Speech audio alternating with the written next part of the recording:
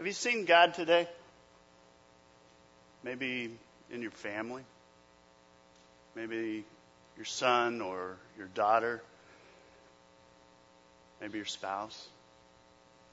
I mean, perhaps you saw God in a flower or a dragonfly or the sunrise.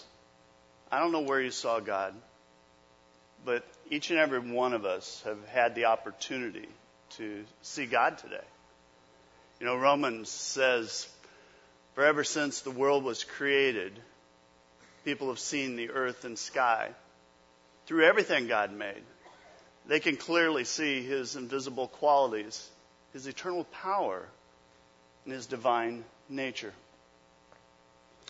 Friends, we are surrounded by God-given snapshots.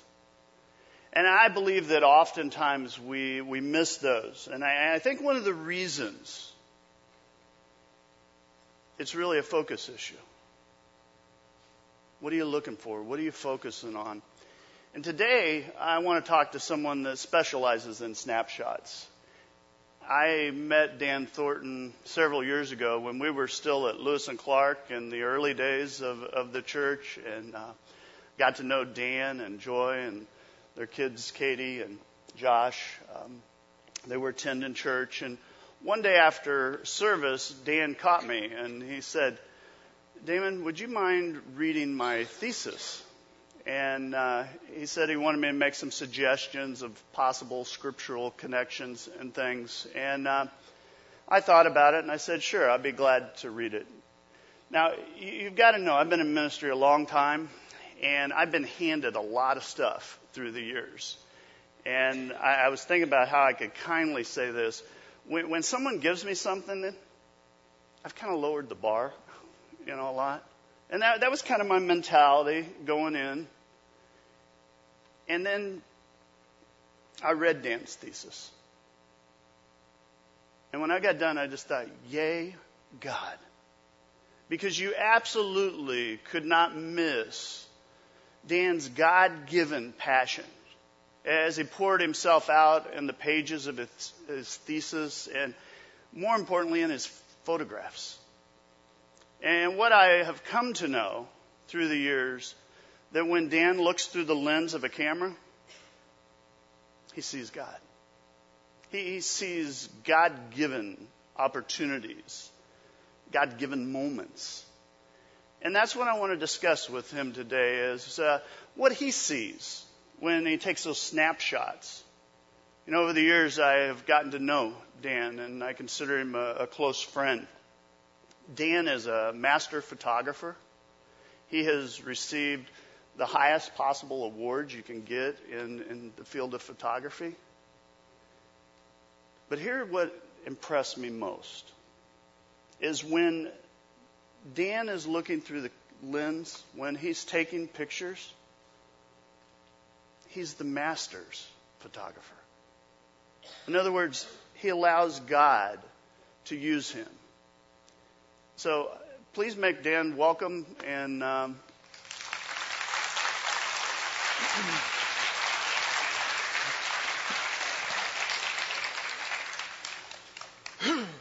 it's taken us a while. Testing. A little scared. That's all right. Just take it in. I know they're pretty tough audience to look at, but you try and find a couple people. Maybe your wife would be one, and you just kind of focus there. So, all those years ago, I talked to you about possibly doing what we're going to do today, and it's taken us a while, hasn't it? It's something that we mentioned before and just never came around, but here we are. Here we are. Well, let's start out easy. What was it, or how did you first get involved in photography? Let me make a quick disclaimer. Okay. Because you were already bragging on me. I just want to first say that anything that I might have done or awards received or whatever, not really me, because I'm not that educated, I'm not that smart, I'm not that talented. I want God to have the glory for whatever He has done. He has blessed me and my family tremendously. But I wanted to say that. I haven't got this all figured out. I wanted to say that. My kids would point that out real quickly. Yeah, they have a few times when I've been around them. So.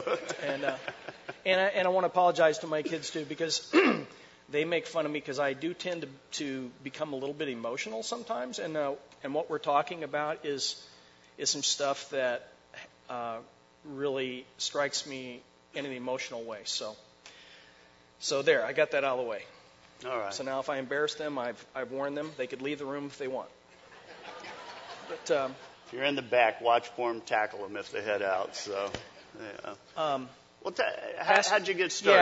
Yeah, Pastor, I didn't start off wanting to be a photographer. Uh-huh. As a youth, I wanted to be a rock star.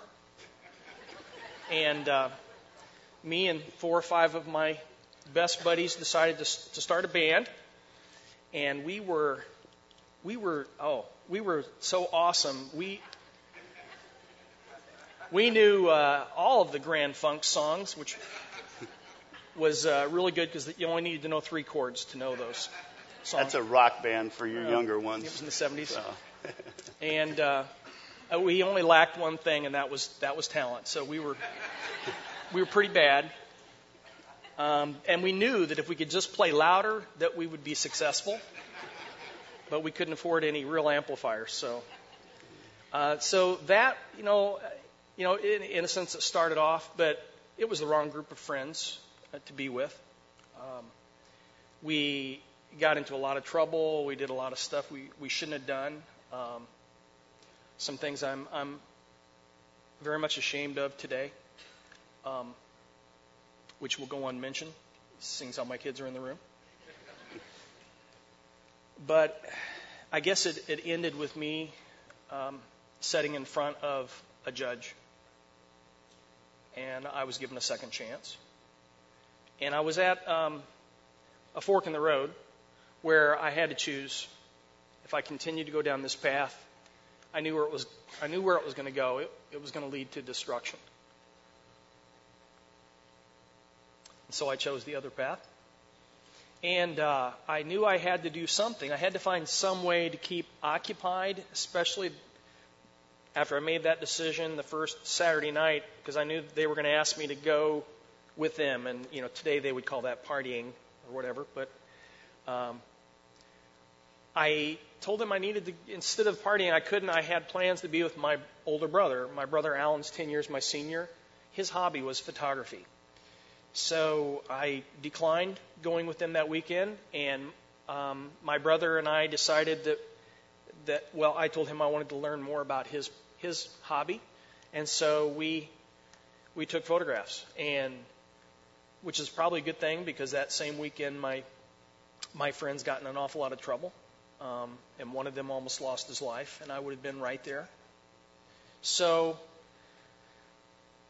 photography then became the thing that saved me from that, and the thing that I threw myself into. And my older brother and I gave us something to bond together with and just to do.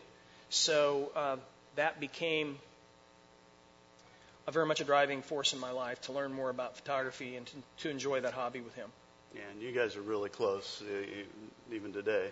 He moved away several years ago and lives in Colorado, but we still get together a couple times a year and take pictures. How did you make the transition into photography as a vocation? Well, actually, I'm still trying to decide what to do when I grow up, but as it turns out, I really started loving photography, and it's a hobby that's expensive, so you always want to buy a new lens or a new camera or whatever. So I would find things to do with my camera. I started taking pictures for the local newspaper, which they gave me a few dollars for, and working in the yearbook, and just taking pictures around the school. And eventually someone actually hired me to photograph their wedding, which was really brave on their part. And I think she said something like, "Your pictures are usually in focus, I've noticed." And you were still in high school at this time. Yeah, I was. And about that same time, I met a young lady in school, and she came to school with a Nikon camera around her neck, and that was pretty cool. I wanted to sit next to her. To get close to the Nikon? Yeah. Okay. All right. It's nice. It was an F2. Which was really nice. And, there we are. Yeah, there you are. So, Joy, my wife, became my girlfriend. And before we had completed our junior year in high school, we had photographed that first wedding together. And by the time we were seniors, we had a Yellow Page ad, and we're actually doing a few weddings. So it became my life's dream to be a professional photographer, to be able to somehow make a living doing something that other people would do for fun. So Joy went on to be a dental assistant after graduating from high school, and she is the reason why we were able to do this, because she supported us, the two of us, with her job while we were getting Thornton Photography started, and she allowed me to live my life's dream.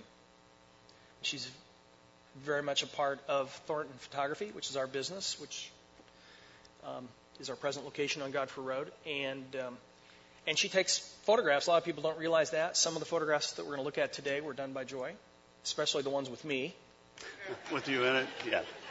Mostly from the back.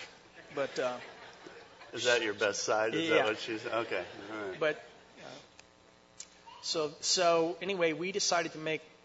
That's when we decided... we got married very young at 18. Not recommending that, kids. Is that a disclaimer you just did? That was it. Okay. Well, okay, you made a comment. You said most of your photographs were in focus. What did you do to kind of strengthen yourself in this field? I'm sure, yeah. I'm pretty sure they were, actually, the pictures weren't that good. Mm-hmm. But, this was before the age of digital and being able to see it immediately, and it was pretty hard to take a nice photograph. But I did a few weddings and had a little portfolio, and one of the things I did was I found a photographer in the area that I admired and really respected their work and just wanted to attain that level of quality.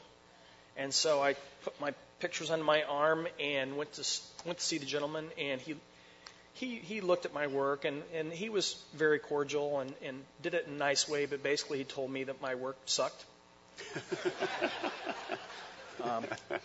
More importantly, he made the comment that I would never be a professional photographer. I didn't really have what it took, and that he couldn't do it if it wasn't for his family of support and what have you. And it was tough. That was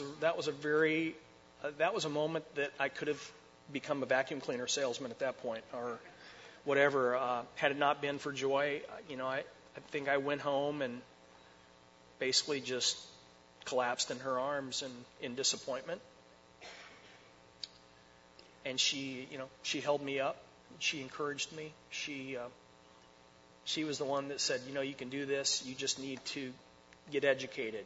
We need to find ways that we can learn how to do this properly. And so she very much probably was a big factor there, where it could have went a different direction. But because of that, we started looking into how can we learn what it's going to take to take better photographs. So we found out that there was a local St. Louis chapter of a photographic organization, a guild. There was a couple of state associations that we could join. There was a National Professional Photographers of America that we could join. And so we did all that, and that's how we educated ourselves. And one of the other things that really helped me to to become better was I noticed that the photographers that were really good and the photographers that were lecturing and that I was going to hear, they were all master photographers. And that is a degree, a professional degree that's earned through the Professional Photographers of America. So I set that as a goal, and that became a pursuit. And you obtained that pretty early on. I did.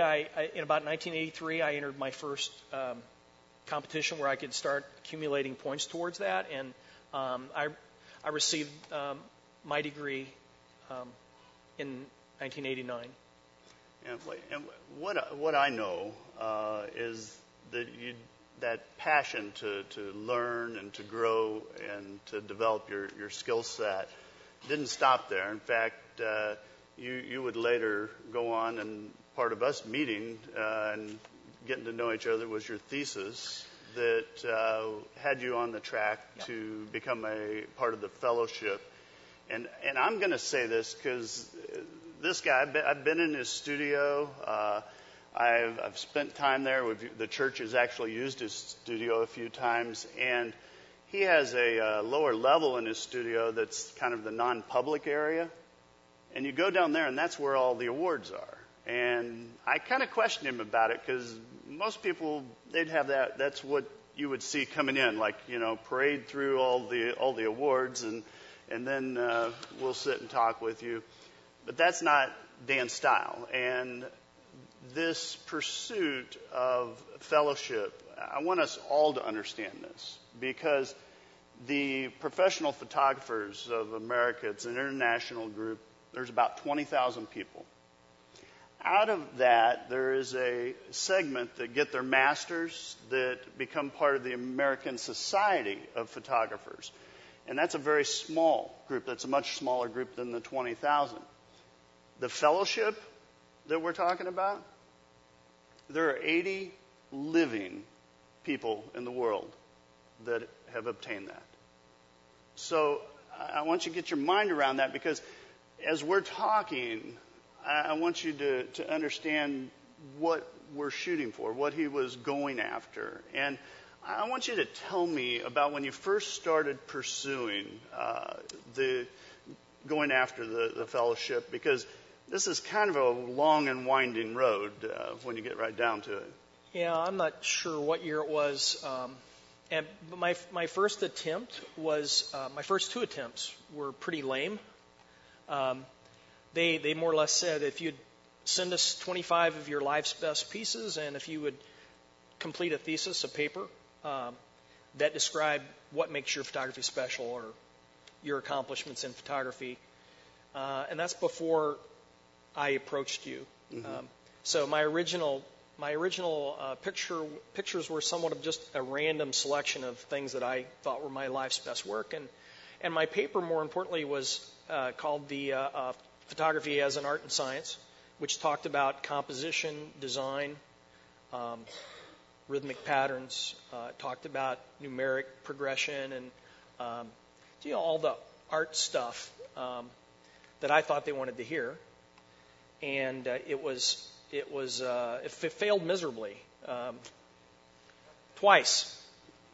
So the first time that they Did they tell you you couldn't be a photographer no, also? No, they didn't do that. All right. They said you're not in the club.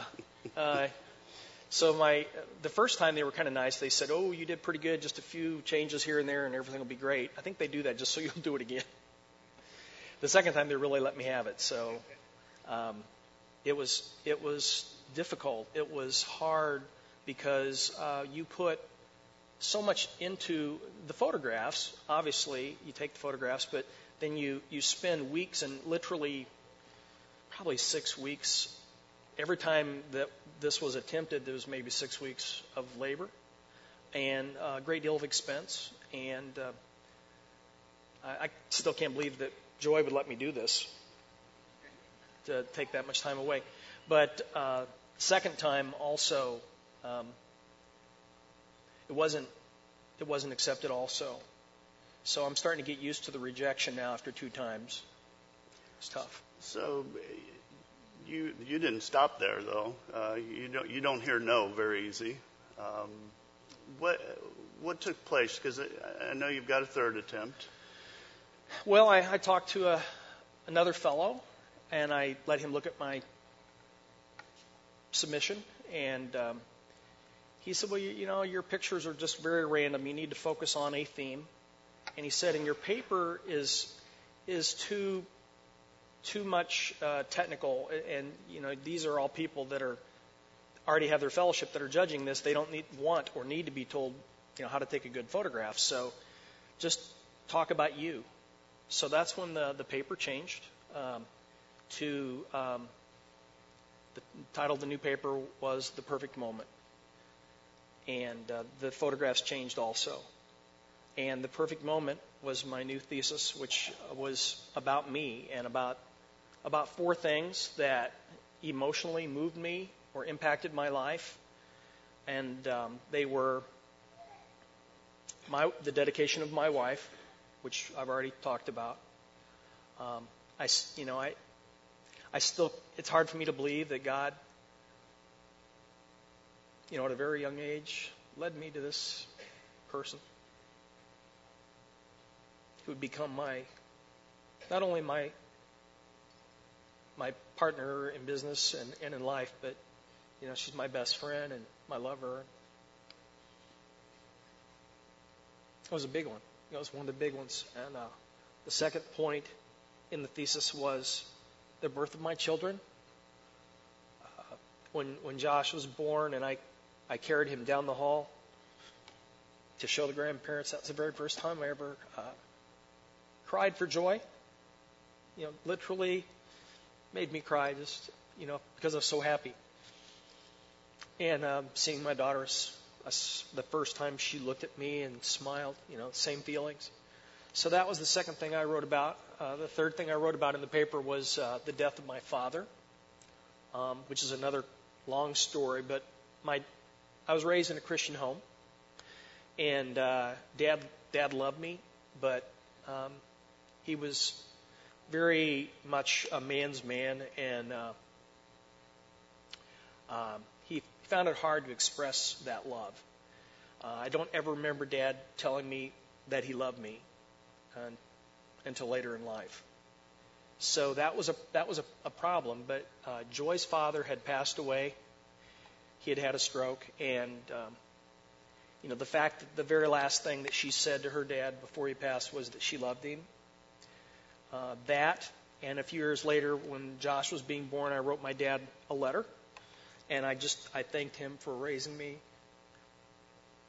the way he did. And before the letter was over, I told him I loved him. Somebody had to say it. Mm-hmm. So I put it in writing, and just a few years later, Dad was taken with cancer. So that was really hard. It was very traumatic. But after I wrote that letter, we never parted without embracing and telling each other that we loved each other. So it was a really important thing. And the really cool thing is after Dad was dead, I was the executor of his estate, and we opened up his safe, and there with all of his most valuable possessions was that letter, which I still have today. So that was the third thing that impacted me. And then the fourth thing was just an event that happened while hiking in the Colorado mountains. That was just an experience that changed the trajectory of my life. And it was a photographic experience. It was a religious experience. It was incredible. So I rewrote this thesis with those 4 points, submitted new photographs, only to be rejected a third time. I'm seeing a theme. The third rejection, though, was a major turning point for you. And I want you to tell us a little bit about kind of what's going on in your life about the time that you were rejected. Well, I just lost Mom Mom died of Alzheimer's. No, wait a minute. Let me strike that. Go backwards. I'd sent off the third submission, which I just described. And, when this is all you do for 6 weeks before you do this every year, it is all-consuming, and it's all you think about. And when you send those photographs off, there's nonstop thinking about, is this the day they're going to be judged? Because it's a secret judging, and, what's going to happen, and am I going to get another rejection letter? And it was all that my mind was occupied by. And then all of a sudden I got a call from the care home saying Mom, who had been suffering from Alzheimer's, had a stroke, and they were calling the family in. And within 30 minutes of that phone call about Mom, I got the email, third rejection notice. And I just remember going, oh well. And then I went to be with Mom. And it was probably 2 weeks before I ever really pondered the fact that I struck out a third time. It just, what happened was the death of my mother, losing her, allowed me to really get an idea of how this degree thing really wasn't that important when it was compared to the loss of somebody you love. And so it took on a completely different feeling to me. It wasn't the driving force that it was. It was something I wanted, but I knew that it wasn't something worth losing family over or even losing business over. It wasn't the same. Your priorities shifted. Had a shift in priority. So after the third strike, I remember my son Josh, who's in the back of the room today, saying, "Dad, why don't you quit? I mean, they think your work is terrible." He might have said something different than that. It might have been a little bit different. But you've got a lot of blunt people in your life, I've decided. Yeah. And I had other people tell me that I just wasn't good enough. And I probably wasn't. But Joy was still there. It's been incredible encouragement to you. She encouraged me to do it one last time. And I had another person that had read the thesis said, "You should do it one more time for your dad. Do it." So another year went by, and I did it one last time, but it was really different. When I mailed that submission off, I just let it go. It was just gone. It wasn't something I pondered. It was just something I released, and the attitude was more, whatever happens, I think I really did give it my best try this time. I really did. And I would be okay with it. I knew I'd be okay because I knew that there was more important things then. Can you describe the perfect moment, not your thesis, but the actual moment that this all kind of comes together around? Yeah, I'll try. And why this emotionally moves me, I have trouble even describing it. But I just, in the paper, I describe how I just lost my dad to cancer, and about the fact, the I love you thing that was in the paper.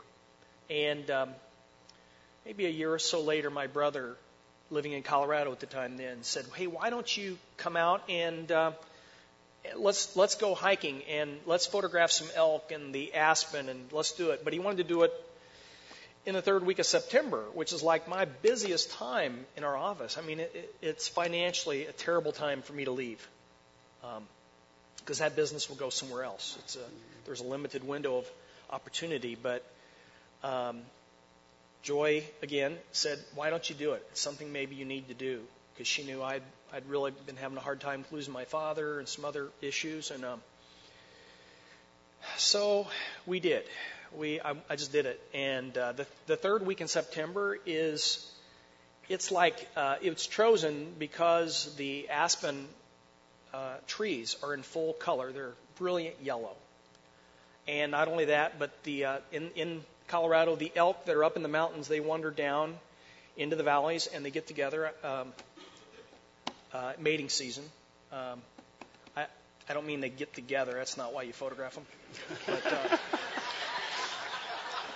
But although that might make an interesting photograph, it's... You heard this at the Baptist church, by the way. Yeah, it's... So we photograph the Rocky Mountains and elk for 3 days. And we were at Estes Park. And I just wanted to get some nice photographs. So my brother said, well, it's our third day. Let's hike up to the top of the summit of this mountain, which is, I'm not sure what the name of the mountain is, but it's a series of 3 lakes that you hike to. You start in the morning down at the base of the mountain. It's warm. You know, wear T-shirts, shorts, and all of our camera gear and backpacks. And then you head up the mountain. And by the time you get to the top of the mountain, did I mention it had snowed?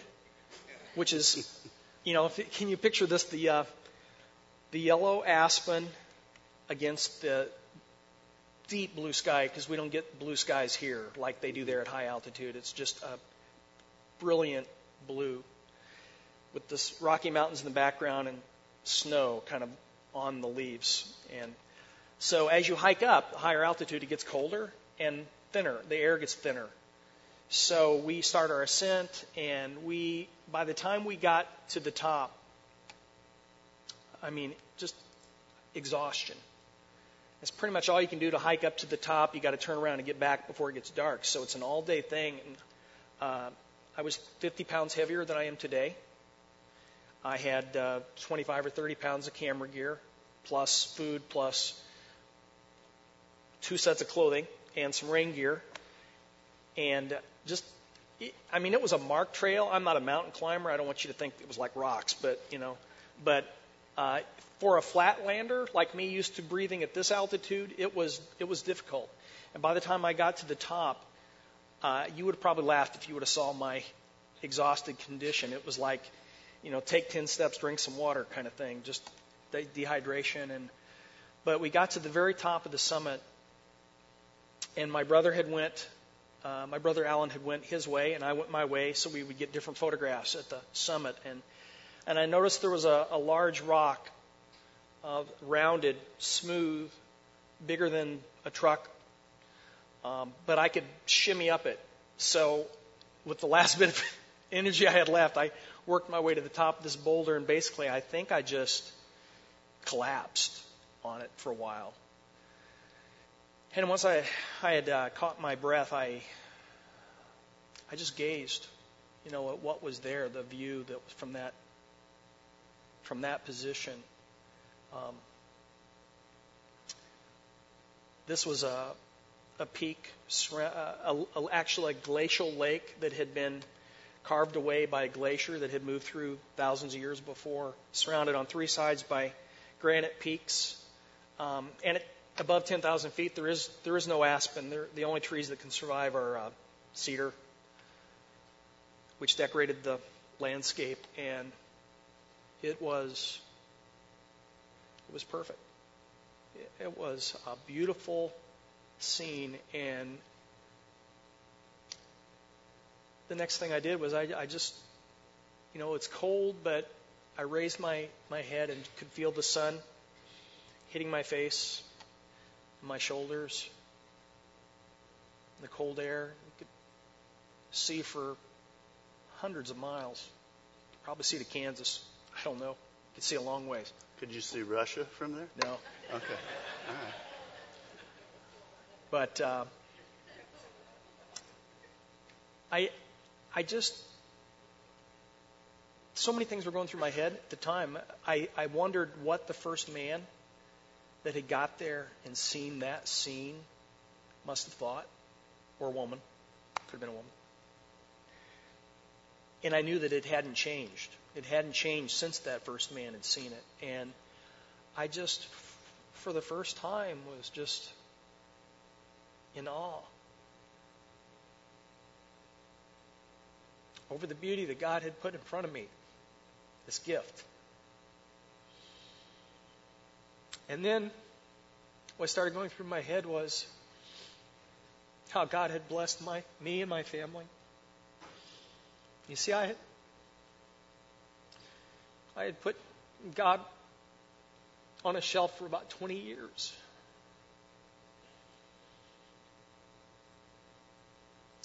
For 20 years, I had just focused on my business and me. But He hadn't given up on me.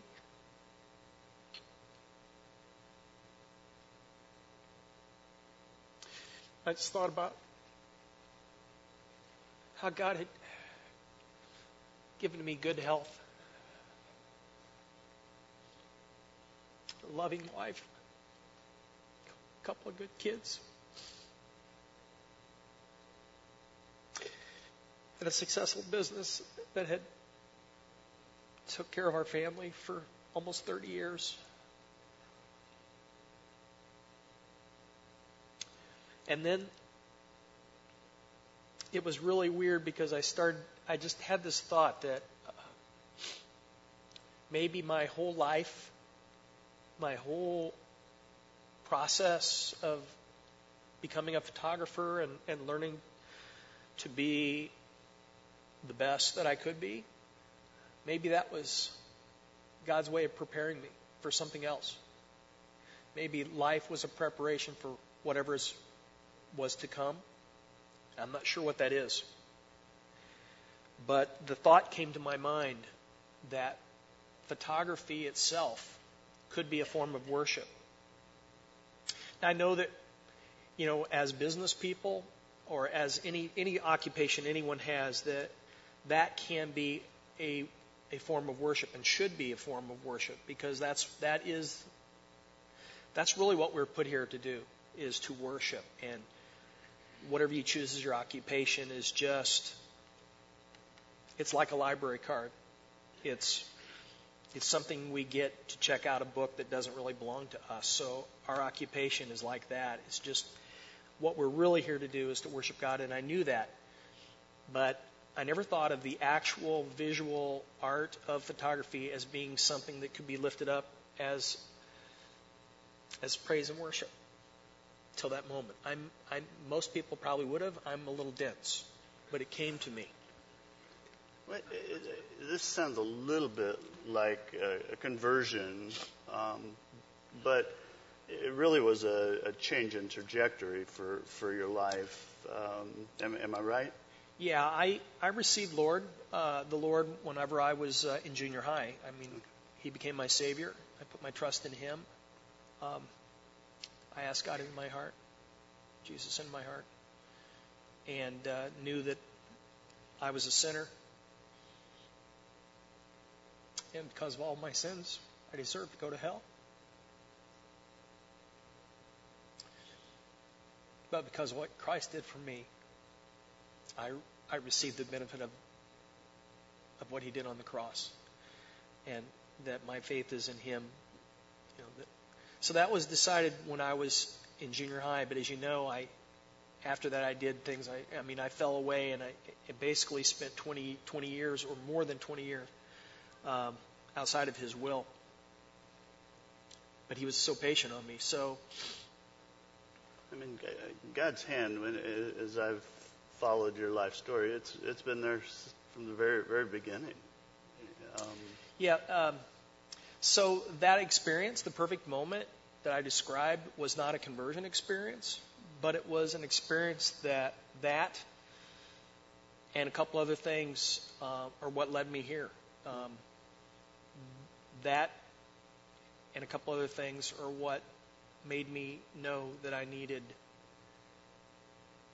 God back in my life, and I needed to change the way I was pursuing life.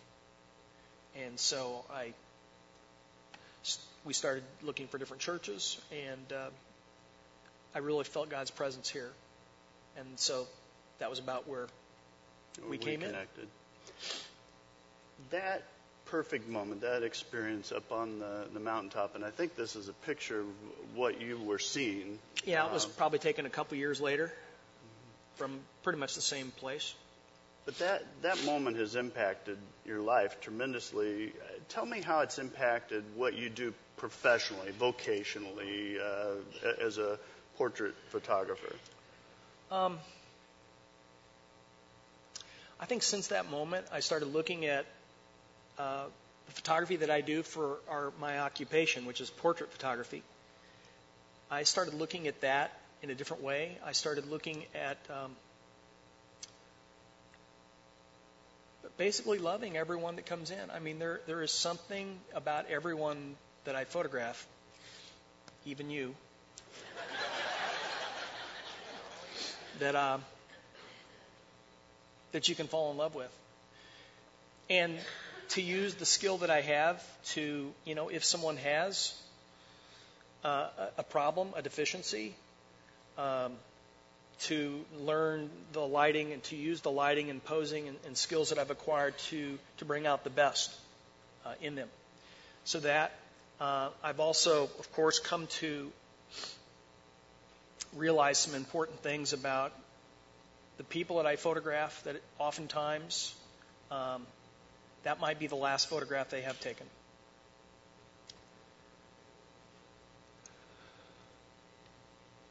And that happens every year. I kind of specialize in high school senior photographs, although I do families and children and weddings. But pretty much every year I lose a student, someone that I photographed. And that just recently has happened. So that, and I just, I think the other thing it does is I try to, the way people are treated, the way people are talked to, if I can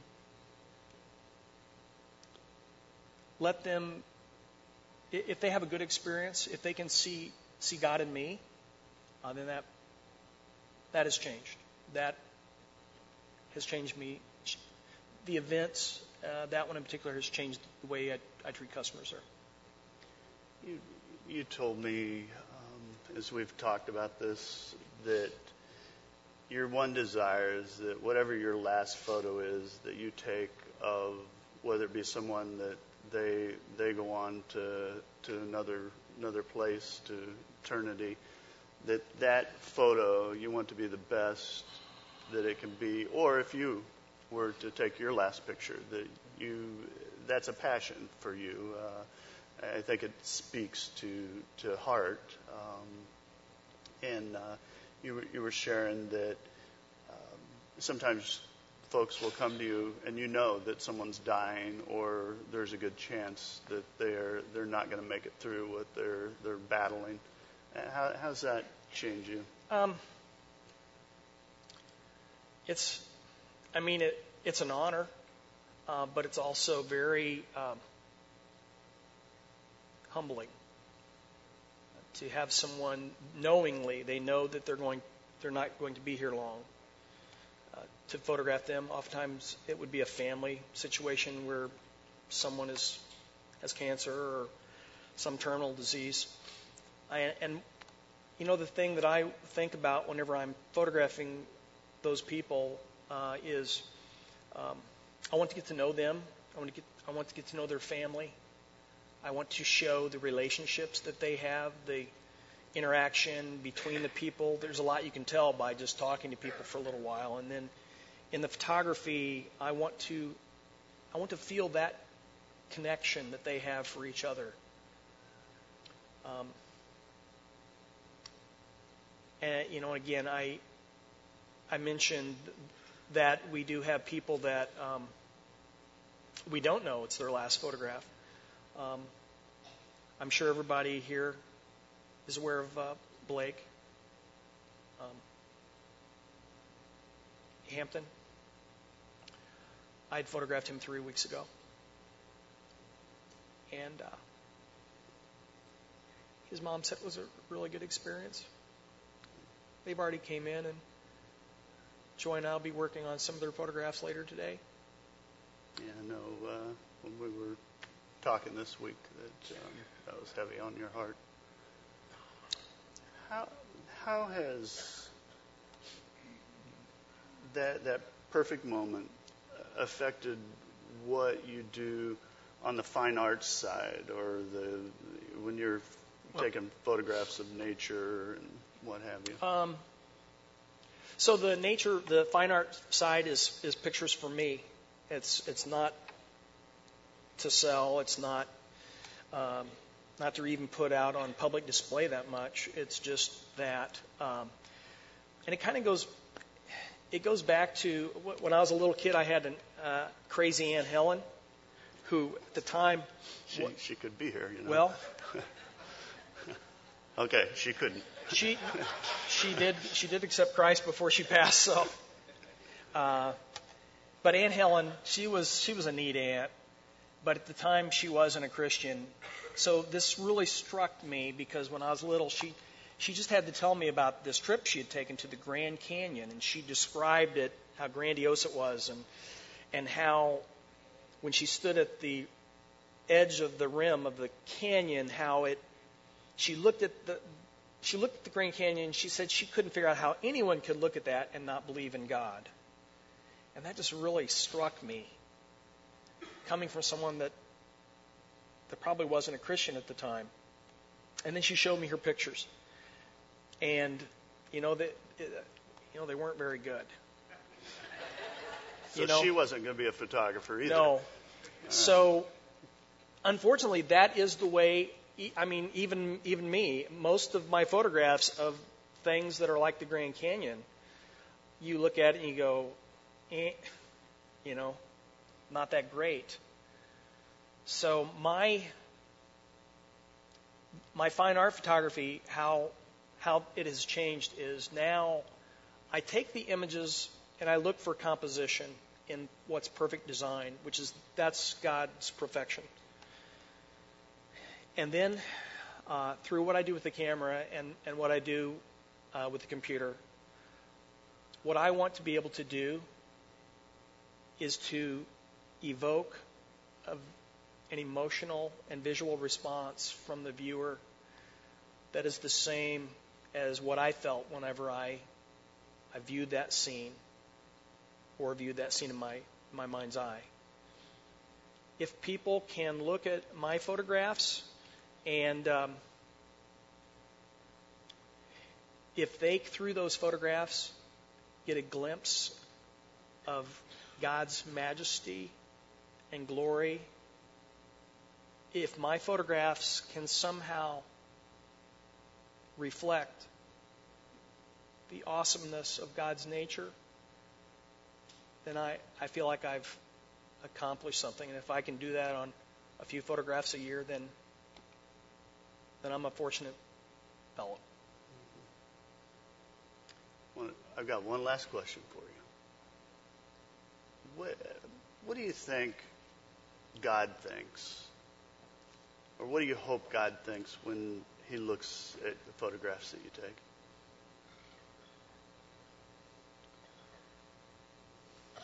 That's, I don't know why that strikes me. It strikes me emotionally just to hear those words. What does God think? I like to think that some of my work is inspired by God.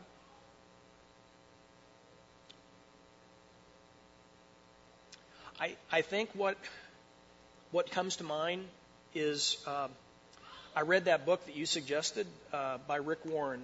Well, actually, I didn't read the book because I'm not a reader. I listened to that book. That's okay. That counts. It's Purpose-Driven Life. Yeah. And in that book, Rick asked two questions that God will ask all of us when we are before Him after we've passed. And they are, what did you do to my son Jesus? And the second question would be, what did you do with everything else that I gave you? Last week you talked about giving, your finances, but it goes beyond that. It goes to, what did you do with your time? What did you do with your resources? What did you do with your talents? So to answer your question, what I hope that God says when he sees some of my photographs is that I was able to use that talent to give God glory in some way. I can tell you because I've admired your work, have been awed by what talent God's given you to capture that, and we're gonna watch. Just these are some of Dan's photographs. I think some of Joy's are in there, but I want you to allow this to be worship. It is a form of worship, and to just allow God to speak to you through what you see. And I hope it impacts you the way it has me. Being someone that has a bent toward the arts, from a technical point of view, I connect. But what's more important here is that spiritual connection to God. So let's just take and watch this and worship.